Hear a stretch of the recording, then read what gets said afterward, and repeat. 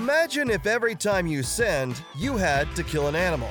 Your life might start to resemble a horror show or a butcher shop. Let's talk about that. Hi, I'm Josh. Welcome to Honestly Radio. The old method of dealing with sin was a mess. No, literally, it was incredibly bloody. You would have to go to the priest and sacrifice an animal. The church leader would drain the animal's blood into a bucket, take it into the sacred place of the church, dip his finger in, sprinkle it around 7 times, smear some on the altar, and then pour out the rest at the bottom of the altar. And that was just the first step. The reality is this: sin always has a cost. There is always a price that must be paid. And sometimes the Israelites would have to do this ritual daily. It was an imperfect, bloody system to deal with their sin. As Paul said in Hebrews 8, chapter 5, the system of worship was, quote, only a copy, a shadow of the real one in heaven. The law of Moses only served to keep them at a distance from God. They were never allowed to enter into his presence. They could only worship from afar. Fast forward to the time of Jesus, not much had changed with that system. But religious leaders had found a way to make it worse. You see, outside the temple, there was supposed to be a section that was dedicated to the outsiders of the Jewish faith, so they too could worship God.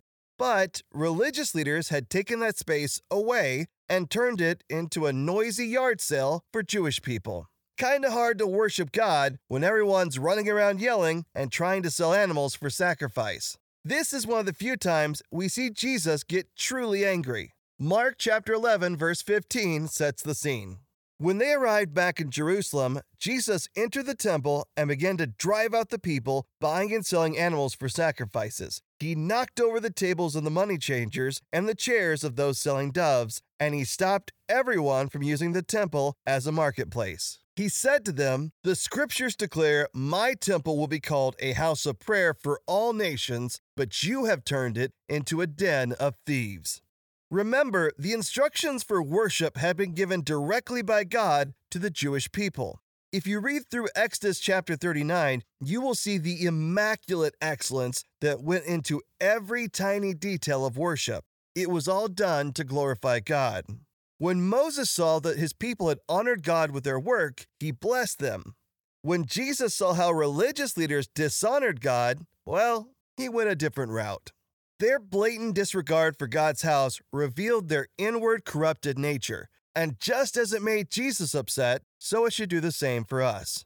God is worthy of the finest, purest gold, our absolute very best. We see this illustrated in Exodus. But the leaders of the church had reduced God's worth to dirty pennies haggled over in a place of worship. Now's a good point to stop and maybe do a bit of self-reflection.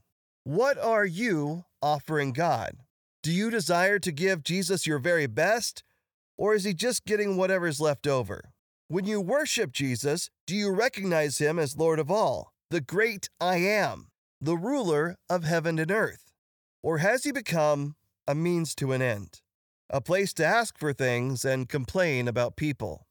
If we're not careful, our faith can become corrupted just as the temple did. Is it time for Jesus to clean house in your life? Does he need to knock over a few things in your heart? I dare you to invite Christ in and examine your life. If you've ever worked in an environment with broken ways of doing things and with janky leadership, you know just how tough that can be. The simplest task can seem impossible, and if your leaders don't want to change anything, it can be wildly frustrating. This was the state of worship when Jesus arrived, and thankfully, he came to clean house, literally. He was about to change the way that everything worked, and the church leaders who held that broken power wanted to kill him, just so they could hold on to it. The law that they used to dominate people with could only curse others. Jesus came to fulfill the law, to bless his people, and bring them new life. He accomplished that with his death and resurrection. No longer would a man put on godly clothes to sacrifice an imperfect animal over and over to pay for our sins. Jesus, the Son of our heavenly God, put on our earthly exterior to present himself as the perfect sacrifice to forever pay for our sins. We no longer had to stand at a distance from God. Jesus, our new high priest, invited us into his presence to worship him. He made a place for everyone, Jew and Gentile, sinner and saint, young and old. He extends the offer to come as you are, and once we embrace him, we will be forever changed. Paul shares this idea in Hebrews chapter 7, verse 18. Yes, the old requirement about the priesthood was set aside because it was weak and useless. For the law never made anything perfect, but now we have confidence in a better hope, through which we draw near to God.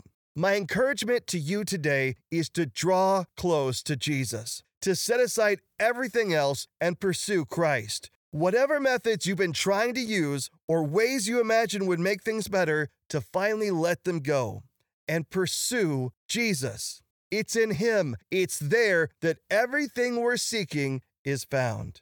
You cannot earn your way to God. It's not for sale. It's not an external process or series of rituals. You cannot be good enough in your outward actions to get there. It's an inward change of the heart. It's inviting Christ in, acknowledging your desperate need for a loving Savior, acknowledging your sin and a debt that can only be paid by his sacrifice. Because when we call out to Christ, he answers. He receives us as his own. And more than that, he calls us a friend. He invites us into the family of faith.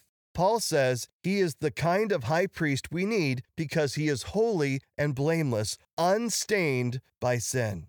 He has been set apart from sinners and has been given the highest place of honor in heaven. Unlike those other high priests, he does not need to offer sacrifices every day. They did this for their own sins first and then for the sins of the people. But Jesus did this once for all when he offered himself as the sacrifice for the people's sins. The law appointed high priests who were limited by human weakness. But after the law was given, God appointed his Son with an oath, and his Son has been made the perfect high priest forever. We can rejoice that Jesus made a way for us. He cleared a path. He wouldn't allow anyone or anything get between us and God.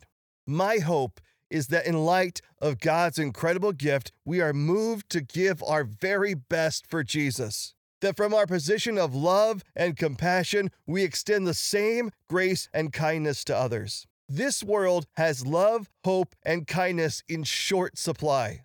Let's give God our absolute best to those that Jesus puts in our path.